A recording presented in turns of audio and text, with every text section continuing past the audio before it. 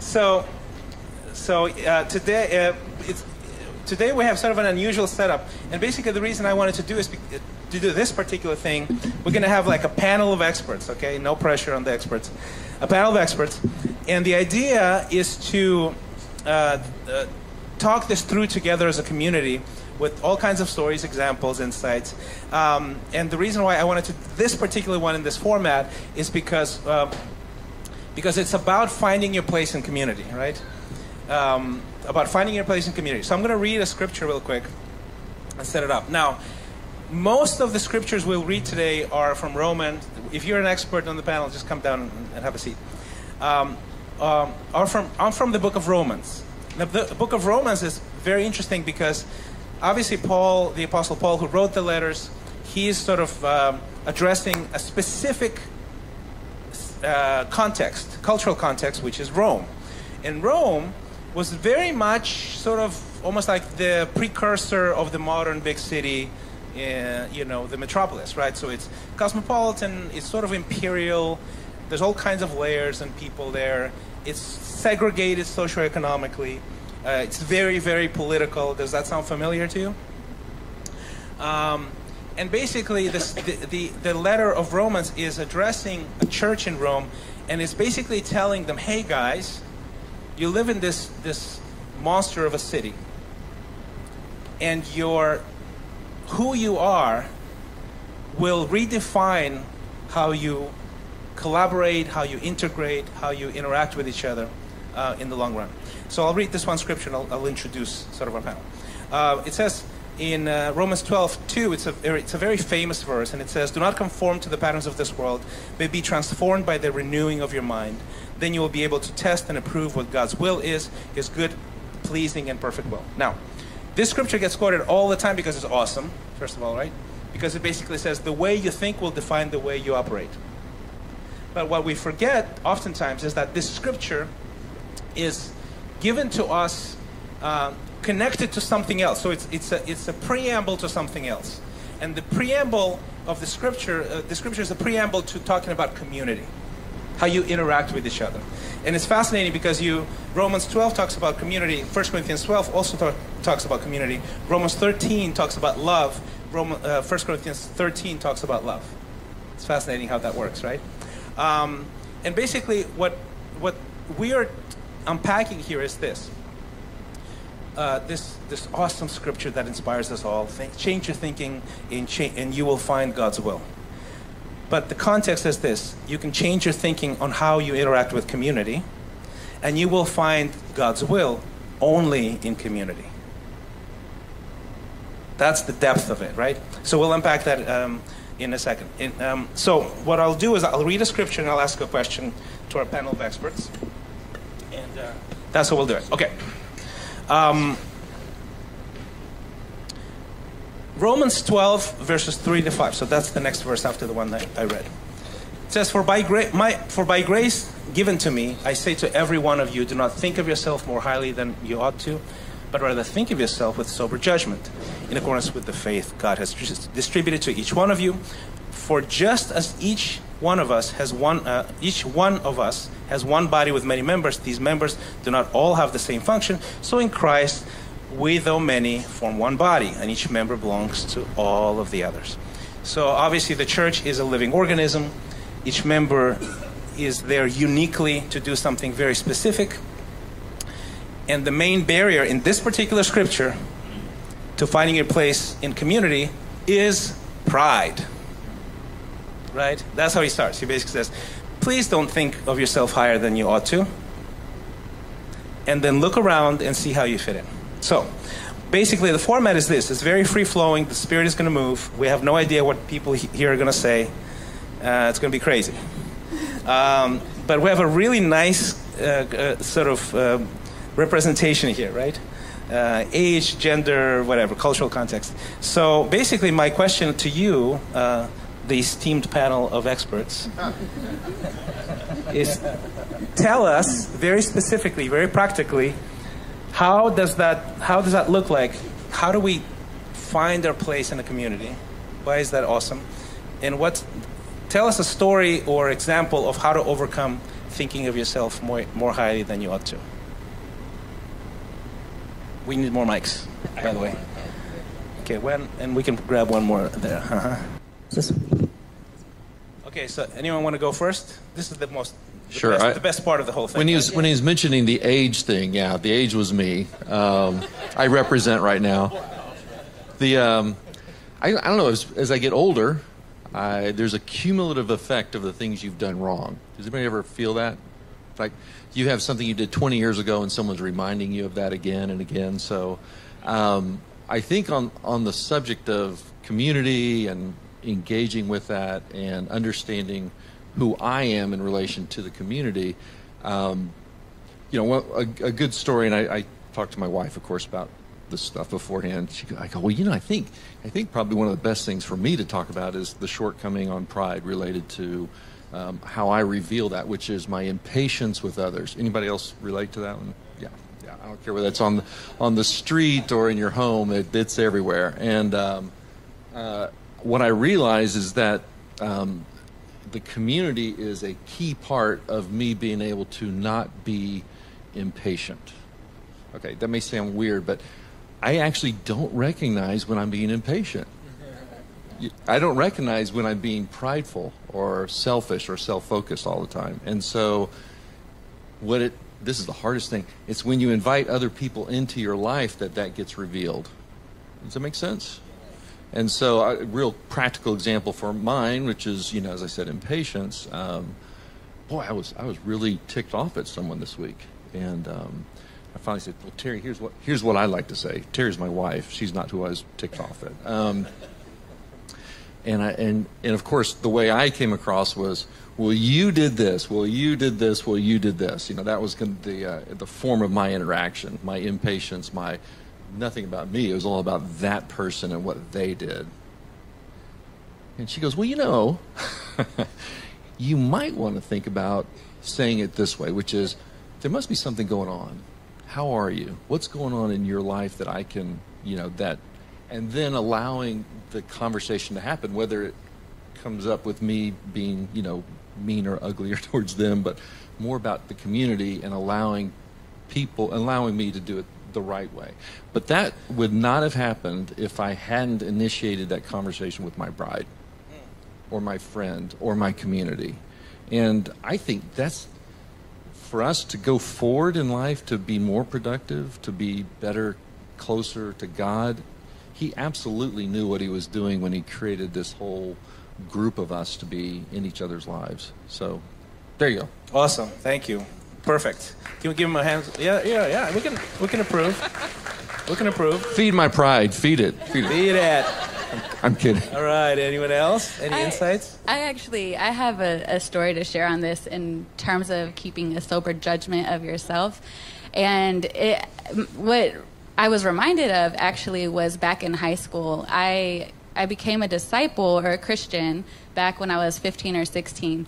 And I remember I grew up in Maryland, in D.C., and so I had my crew there. Like, we all were kind of the same place, I would say, economic, income-wise, right? We all took the bus. We all took the train. That was normal there. No one had their own car. We all had to work and hop on the bus to get to all teen events, everything. And that was my norm. But then I moved to Texas, in Dallas in particular, and it was a cultural clash from what I was used to. And I came into a ministry where all the teens had cars that were bought by their parents. And I remember I was like, where am I? Like, what is going on in this city? What is going on in this church? And it was actually funny because it brought out a pride in me where I felt like, oh, I cannot relate to these guys at all. Like, they don't understand, they don't get it. And my sister at the time, I was a senior in high school, and my sister at the time was pregnant, and my parents were like struggling just to put groceries in the refrigerator. And my best friend at the time came up and was like, look, my mom just got me this. And it was, what played music? It was an iPod Touch. Yes, whatever it was that played music.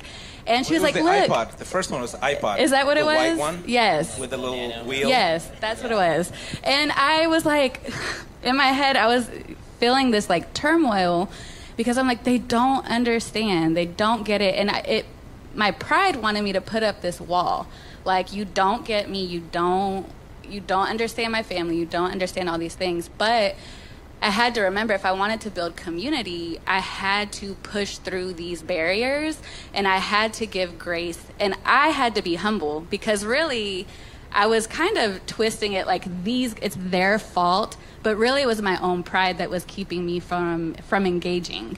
And I think that's something that, when I think of community, is really trying to push through barriers and making sure that we're not hiding our pride in other things, but we're acknowledging it for what it is.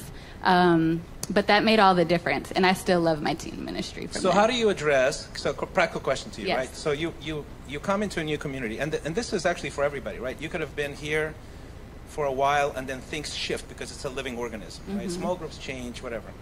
People move away, people move in, or you're coming in from the general sort of a sort of broadly Christian context or non-Christian context to a new community where you're just visiting, you have no idea.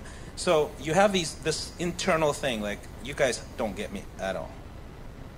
What are some practicals to overcoming that and sort of accelerating, integrating into community?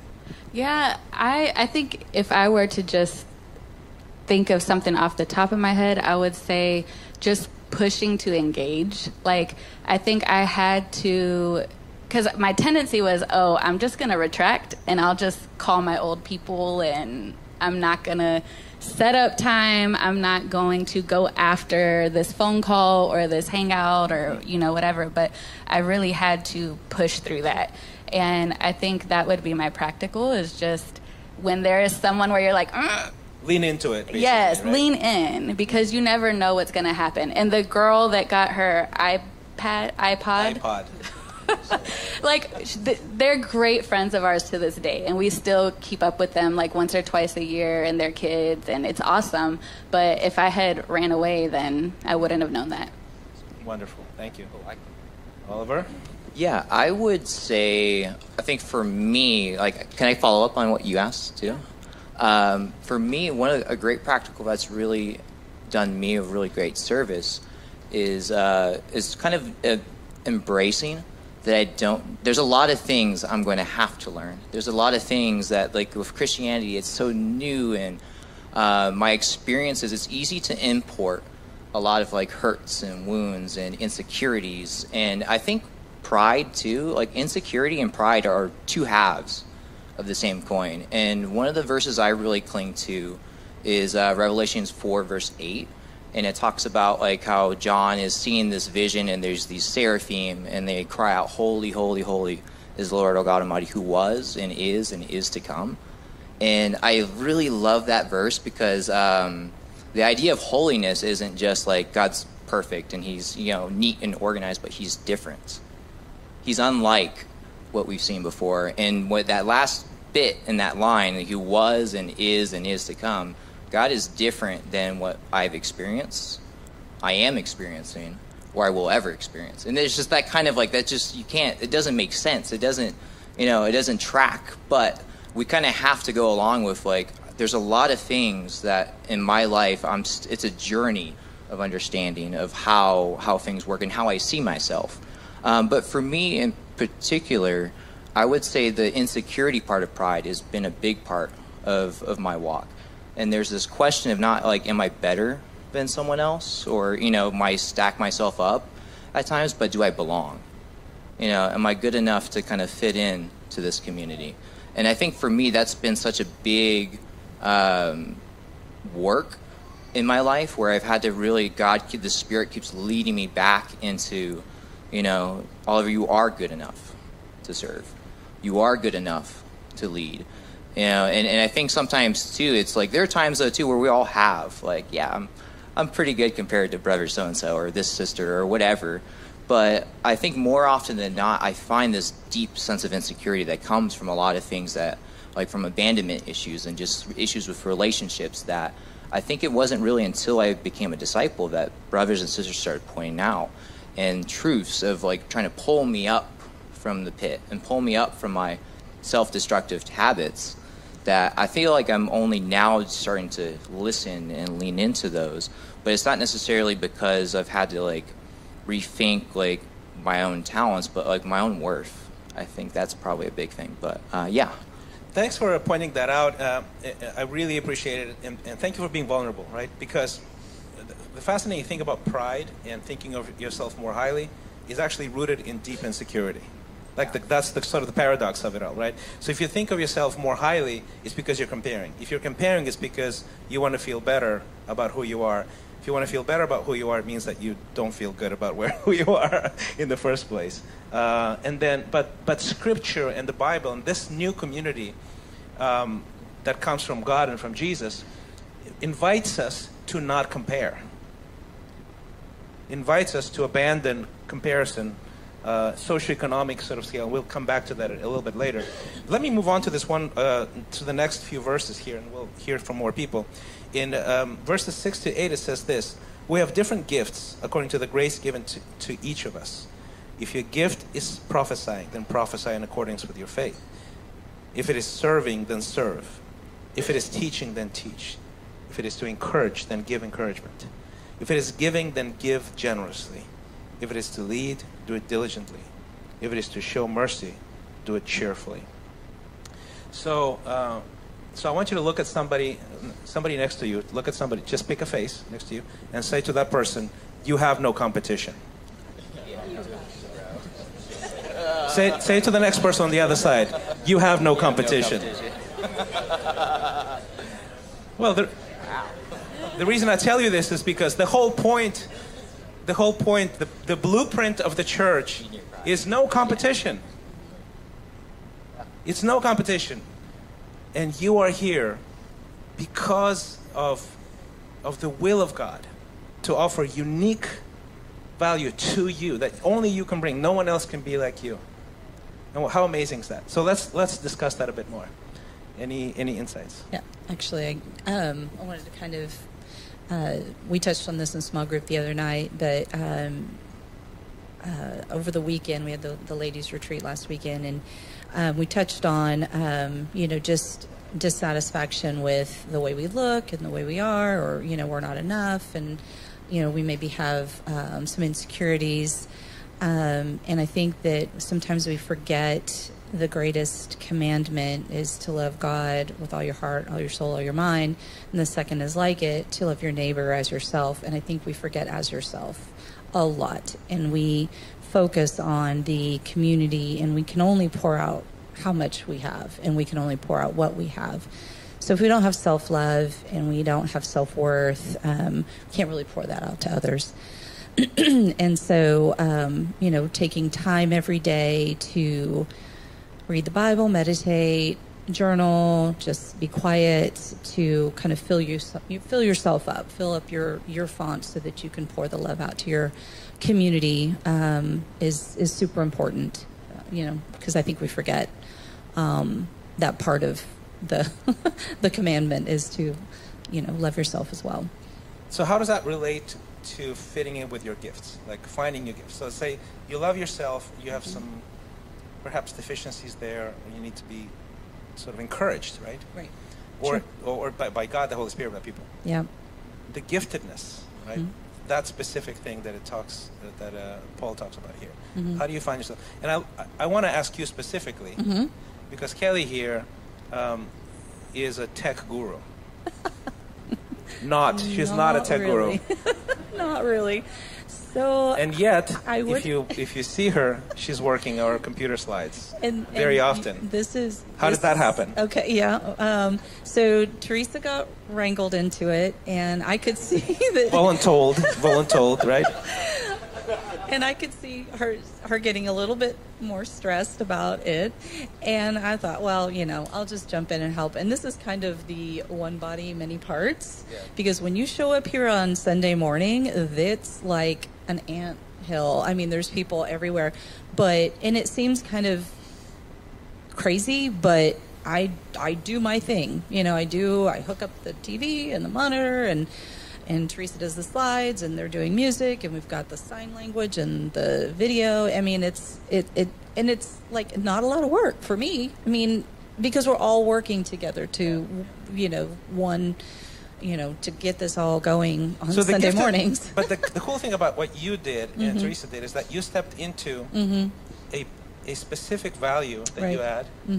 But it's not your natural giftedness. No, and I could have said your giftedness is being willing to. Right, service. Right. And I could have said that I'm 54 years old. I'm not going to do that. That's for the young people. Exactly. So it's kind of where the pride has to move aside, and you just got to jump in and do what you can do, where you can do it, when you can do it. That was amazing. Thank you. That was great.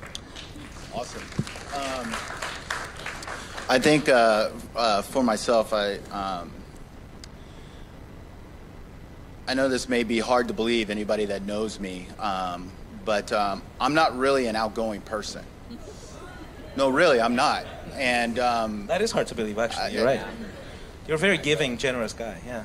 And it is one of those things, as in your pride and in your insecurity, I'm always thinking of Christianity as a working document.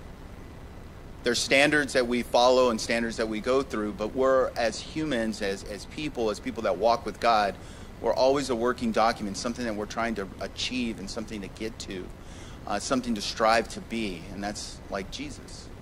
And we're not going to always hit the mark. And understanding that is very difficult for me because I'm a perfectionist. And I like to hit as high as possible all the time. And in doing that, there's discouragement. There's sometimes there's a 9.5 out of a 10 in my effort. And then I think about the 0.5 that I missed, as opposed to the 9.5 that maybe someone may see. And for me, what happens in my kind of walk, in my heart, and the way that I think, is that I want to contribute to community something that maybe somebody else doesn't want to do. I want to contribute to community something that someone's not willing to do, like I don't want to do that. I don't want to be involved in that. That's what I want to do. I want to be the first to stand up to do that. And to give at that and to be excellent at that. But the thing about that is that sometimes the biggest obstacle I have is myself.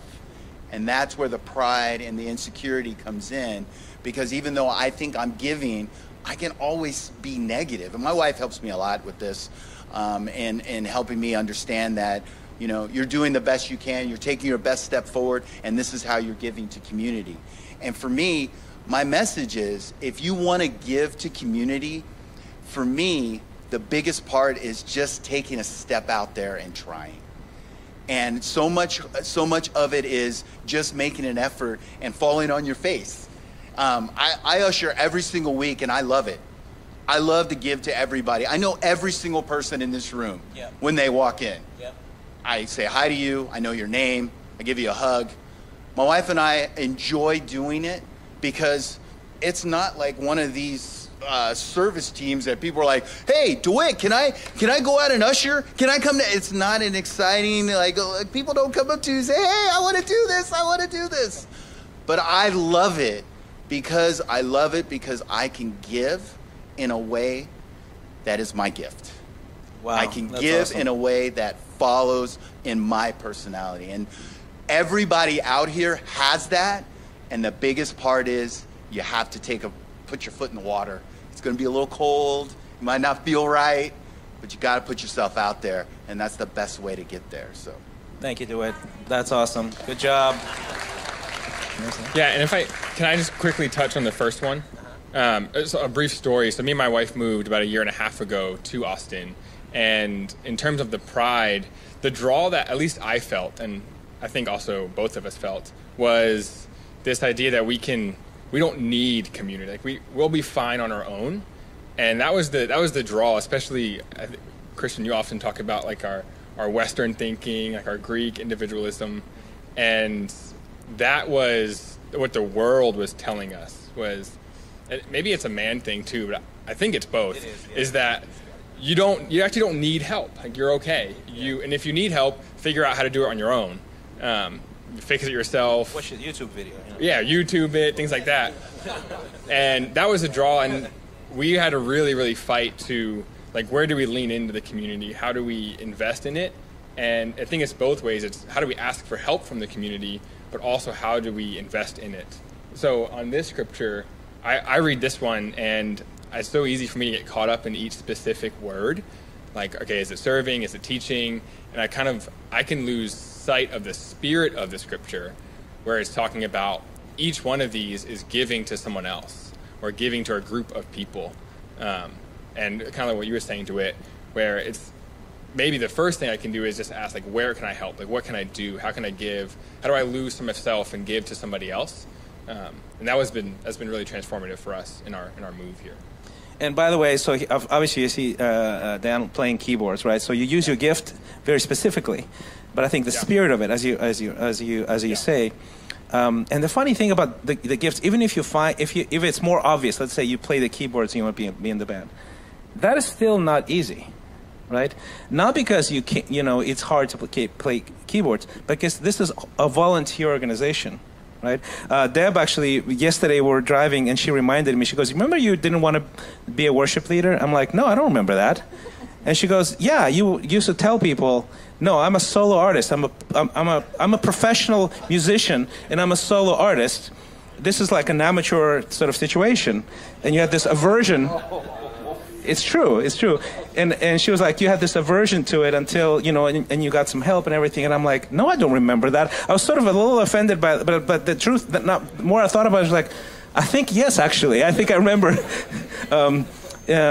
thinking that. And, but it's actually a legitimate thing. It's not just pride. It's, look, if you are a professional at something and you join an amateur effort of that something, it's going to be a struggle. It really is. And really, just like Dan said, is that the core of it is not that you can do something well. The core is that you're giving to somebody else. They're just selflessly engaging in something that is imperfect in all kinds of different ways, right? Okay, so let's move on to this next scripture. In verses 9 to 16, Paul leans into it a little bit more, and he basically says, he's sort of explaining to us that there's more to finding a place, more to overcome, right? And that more is the human condition and the human drama that we're all surrounded by, and we are in it ourselves. Here's what it says: love but must be sincere, hate what is evil, cling what is good, be devoted to one another in love, honor one another above yourselves, never be lacking in zeal, but keep your spiritual fervor serving the Lord. Be joyful in hope, patient in affliction, faithful in prayer.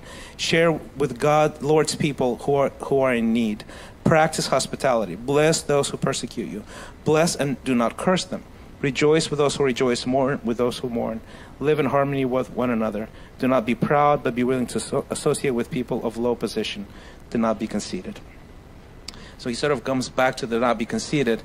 But I think the essence of it is that all of us are going through things all the time. So how do you operate in community, in harmony, in joy and love, if all of us are going through things all the time? And what the answer here is, he's basically saying, replace this with this, overcome this with this. So if you want to overcome passivity, which is how we handle stress usually, we contract, you overcome that with zeal in community, right? If you are hopeful but not there, you overcome that with joy.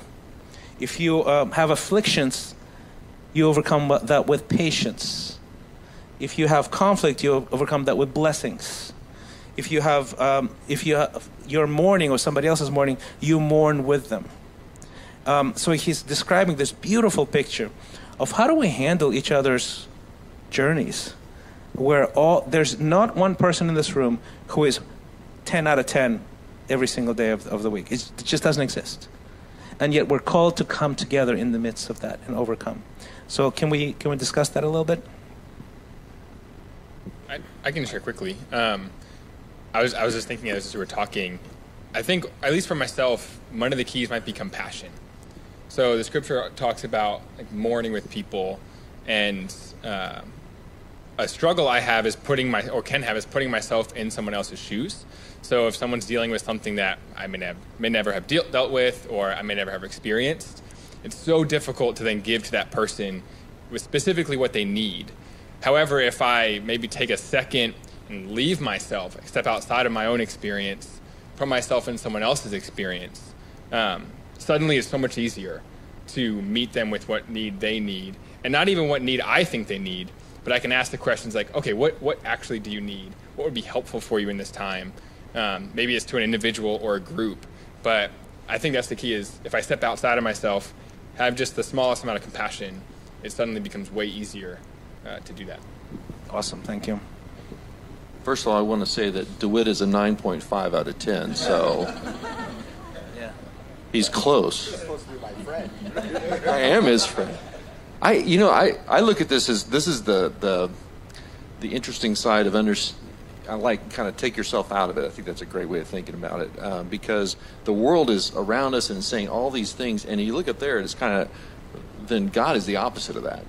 I mean, even the first part of that, hate what is evil, cling to what is good. I'm like, the world's telling you the opposite, right? In some cases, well, the fun is if this, the evil stuff, that's the fun stuff, and here's the, here's the opposite. And I think if you can take yourself out of it and recognize your situation and do the opposite, this is the interesting thing. This is the gamemanship side of it. It's like when you get on the road, you don't cut the person off. You actually let them in, right?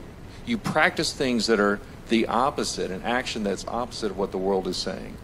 With a friend that's complaining, it's so easy to start complaining also.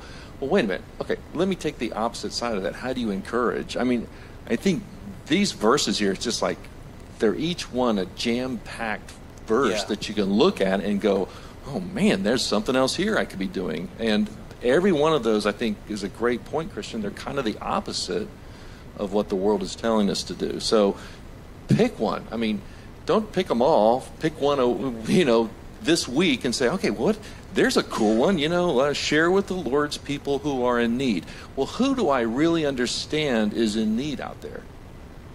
That's not my normal way of thinking. My normal way of thinking is, what do I need this week?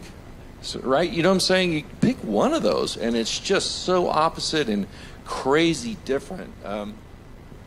How does that fit in? I'm curious, and it's not necessarily you. Anybody can answer this. With our tendency to sort of put ourselves in a bucket, right? And I think it sort of alludes to that. The verse previous to that says, "Be willing to associate people with lower status," like very specifically, right? And the church is known for this place, for this egalitarian place of everybody's a brother and sister. There's no Jew or Gentile. There's no woman or man. There's no slave or free person. And that's part of the wealth of the blessing of the church is leaning into places that you normally wouldn't place. People not like you. Like one of my favorite formative experiences in my young Christian life was being roommates with two bald-headed, tattooed heroin addicts and a mafia member, enforcer, like a muscle, and me.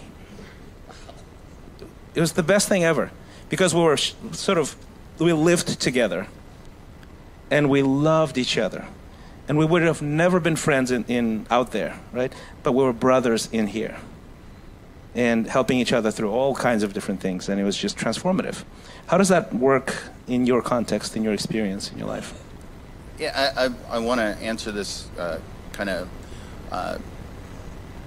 off the first point too. Part of the thing that I think is super important when you're trying to figure out, and this is, I mean, not to exclude anyone, but especially for men, I think for me even it's very difficult to be vulnerable and difficult to, going back to what I was saying earlier about being a perfectionist and showing chinks in your armor or something that the world may say is not a good thing for you to say and get out there. And I think it is definitely one of those things that is a powerful, powerful thing that God uses if you can be vulnerable with people and helping them to understand where you've come from, what you've overcome, and what the seeds God has planted to you to get to another point. And I think it's very uncommon for me in my earlier experience as I was growing up and being taught that, no, you never show this, you never show this. So becoming a Christian was absolutely a different experience for me, because doing that was like, you know what, I'm struggling with this. I'm struggling as a man being insecure.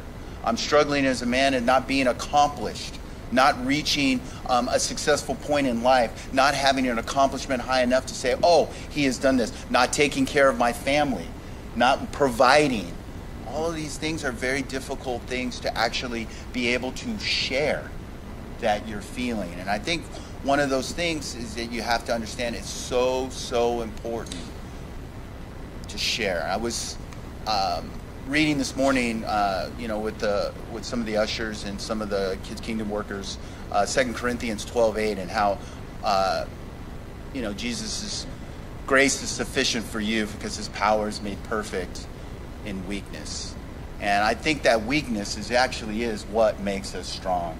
And showing that weakness with another brother or another person and sharing your deepest and darkest fears, that's what brings people together. That's what people can relate to. We all have stories of where we've been in our life and where God has taken us down. So I kind of want to answer that. Thanks, man. Appreciate it. Did you want to go? Or?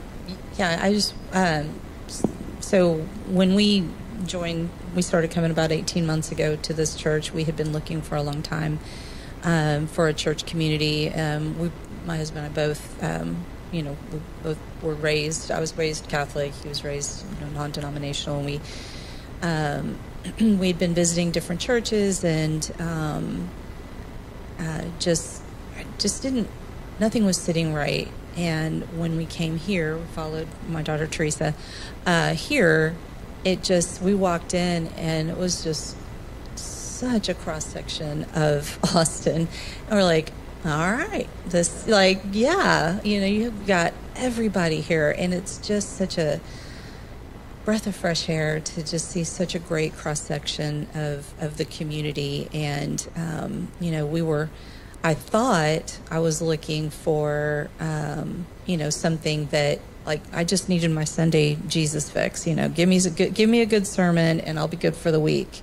And then, Christians, call to act, like every week it was like a challenge, like this is what you got to do this week. And I'm like, oh man, I've got my family is here, and I got my kids, and I don't need to be doing life with these people. I don't have time. And but guess what? You do when you focus on the community. Suddenly, it just makes everything clear and what's important. So I know I'm kind of rambling, but what are we about? Anyway, so I think just it's taught me. I've learned to be more patient with my family, and take the time. So it takes more than the Sunday Jesus fix. It does. Is that what you're saying? Absolutely. Yeah, I didn't really know that until until about 18 months ago. And learning not. I think. Another really important thing is to not like gossip and talk about people, and try to help, others, without judgment. So, anyway. Fantastic. Thank you. Yeah. I think as you were talking, Christian, and I think one of the passages that came to my mind is in Acts 2, and so it's the start of Pentecost, and before. Really the meat of like Peter's message begins, like the narrator, whoever's writing the book of Acts, if it's Luke or someone else, they mention like 15, 16, 17 different like countries that are present. And then at the end of that sermon, when people get baptized and decide to follow Jesus and become disciples, one of the lines that they mention is that they had everything in common. And I've always kind of like, when I've sat down with like, men wanting to study the Bible, and just kind of like, and I think very easily, it's very easy for me to kind of point out and for them to point out the differences between us and our stories and our journeys, where we've come from in our faith background. But the only thing that matters is our connection to Jesus. The connection to that I have with Jesus is more than enough to overcome the connection that, like, I don't know if I can vibe with this brother or this sister, or I don't know if my personality is too strong, or, you know. And I think it's an act of trust in the Holy Spirit. It's an act of faith that, you know, I have the gifts that I can give to serve this person, or they have the gifts that they can to serve me too. And it's messy, it's complicated, but I think it is. Yeah, it isn't the way we think it's supposed to work. And, you know, the kingdom always will turn your expectations and your ideals upside down when you come in, and it'll continue to do that too. So I don't know if that makes sense, or Thank you. Yeah. Okay, so here's my call to action. Thank you. We're not done yet. We're going to transition sort of into preparing our hearts for communion. In the fellowship, in the coming weeks, in the coming opportunities, find someone who you wouldn't normally vibe with and say, hi, tell me more about yourself, or let me tell you more. Find someone anyone, if you're sort of holding something back and you need help, and just say the magic words, I need help. Those are hard words to say, but they will change your life, because you will be surprised most of the time someone will actually step in and help. And even if that person can't help you directly or as with high impact, they will actually find somebody and say, oh, I know who can help you, and bring you to them. But that's sort of the magic of it all.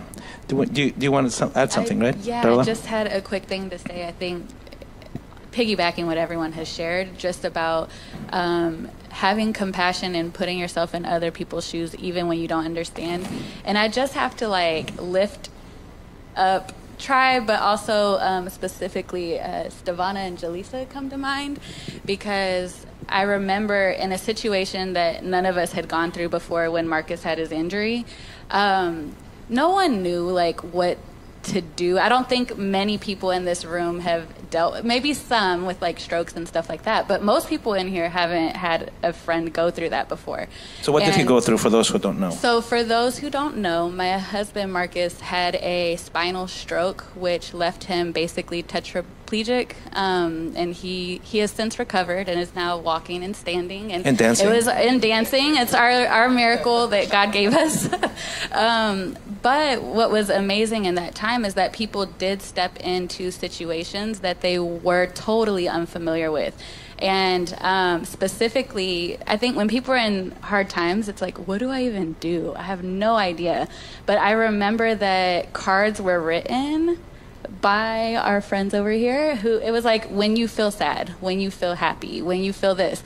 And just the intentionality and the thought that went behind that was so it was so encouraging, along with all the other things. And so I think sometimes just making a decision that, hey, I want to help with this. I don't know how, but I'm just making a decision to do it. It goes far beyond anything that we could imagine. So that's a great story. One of my favorites. So I'm going to read one more scripture, sort of to transition preparing our hearts for communion, but I would like to hear your voices again after this one. And the scripture, I think it's not in Romans, but it really completes the arch of what Paul is trying to describe here. Because if I can remind you, the very first scripture is, do not conform to the patterns of this world.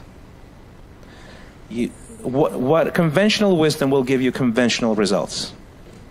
If you want unconventional results, you need to seek other types of wisdom. So that's the beginning of the arch, is do not conform with how things are done when it comes to community. But then, and these steps that we just took are some of the dimensions of how you do things differently, because your being, your identity is tied with God and Jesus and the Bible. So this scripture in 1 Peter 2 is wonderful because it gives us the end of the arc. It says, but you are a chosen people, a royal priesthood, a holy nation, God's special possession, that you may declare the praises of him who called you out of darkness into his wonderful light. Once you were not a people, but now you are the people of God. Once you had not received mercy, but now you have received mercy. So there's a before and there's an after. And what the author of this scripture says about you is that you are a chosen person. You are a holy nation, collectively, right? So what I want to hear is just some voices around that. How does that make you feel? How is that a reality to you? How does that propel you further in life?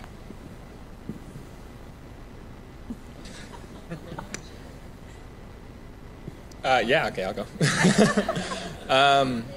I think it's, at least for myself, I became a Christian when I was 16 in the teen ministry. I didn't grow up in our family of churches at all. And so I remember specifically in that moment, in that picture of my life, I felt very chosen because I came from the outside in to this family, to something that I would have claimed that I knew about, but really I was blind to as a part of my spiritual and religious pride growing up. And I think it's been easy to forget that specialness, to forget that I am chosen, that I have been brought from the outside into this this kingdom, this different world. And reading and hearing scriptures like this, it's a reminder of something that I easily forget is really I have no business being here. I have no business knowing Jesus, knowing anybody here, receiving any of this mercy. And instead of getting what I've deserved, I get the exact opposite. I get that God characteristic of he just shows me what I deserve, what I should be receiving, and gives me the exact opposite of that. And that reminder, kind of thinking about communion, is what's really powerful and special. Yeah, thank you. Yeah. I feel the same way. I'm a total pagan. I have no idea what I'm doing here and why am I even preaching. Completely undeserved. Yeah, I think for me, when this passage always kind of strikes me because I always feel it's very hard for me to feel like chosen. It's very hard for me to feel like how I'm the Lord's possession and treasured and valuable. And I would say a really big help for me was just thinking of just trying to experience one of those things or parts of those things in certain moments in my life, one moment at a time. A book that's been really kind of on my mind lately has been a community called Atonement by Scott McKnight. And he breaks down this idea that atonement, if you break down the word phonetically, at one moment, Jesus redeemed you, he saved you. But for us, it's going to take a series of little moments in our lives to be convinced of that. And I know I need a lot of convincing. And so there are times where I don't feel chosen or special. So my goal for the day or in that, when I can find that is let me try to find an experience of chosenness. Let me try to find an experience of where I'm treasured and valued and I can be that part of that identity. And I think the longer I've been a disciple, it's gotten easier, but there's still moments though too where it doesn't feel like that. And so I need to kind of go back to the basics and to kind of live into that identity. And it's a battle, it's a battle for that. And but I think too, it's just to kind of calm the voices in my head to live into the moments that God calls me. So thank you for sharing that. And I think it's even those words, they're such high words, and what we forget oftentimes, what helps me is in a similar way when I don't feel very holy or chosen at times, is that this expression is about us collectively. It's not just me that I'm chosen, it's us that we're chosen. It's about the holy nation. That's what it is. And it also sort of tells you what is the aftermath of being chosen. And it's that so that we may declare praises of him who called us out of the darkness into the wonderful light, right? So can we comment on that before we pray for communion about, there's a reason for us that we're all here, so we can declare praises. How does that look like, feel like, outside of this room on a Sunday Jesus Fix moment? For me, I mean, having our small group every week and midweeks during the summer, and reading the Bible every day, listening to the Bama podcast, talking to my family about whatever scripture they've read or what they've listened to or books they've read. But I think for me, this journey I've been on, since I got baptized last January, is learning a lot just through the community, but also the knowledge that I'm never going to be good enough, and I'm never going to have all the answers, and that almost is a joy, that there's never an end to the learning of the depth of God's love for you. Mm-hmm. It's just so deep that you can keep looking and keep learning and keep searching and doing all those things, but you're never going to get there. And there's almost a joy in that that it just goes so deep that you'll never really see the end of it. Never learn everything you need to learn about it. That's beautiful. Thank you, Kelly. I get really excited about this scripture. It's exciting, but it's also sobering. And in relation to what your question is, I love the scripture because it allowed me to look at something and see a dream that I didn't think was possible in my life for what I've gone through and done and would not be called godly. And to feel like you're part of a community where everybody's pulling the rope the same direction as opposed to pulling it yourself.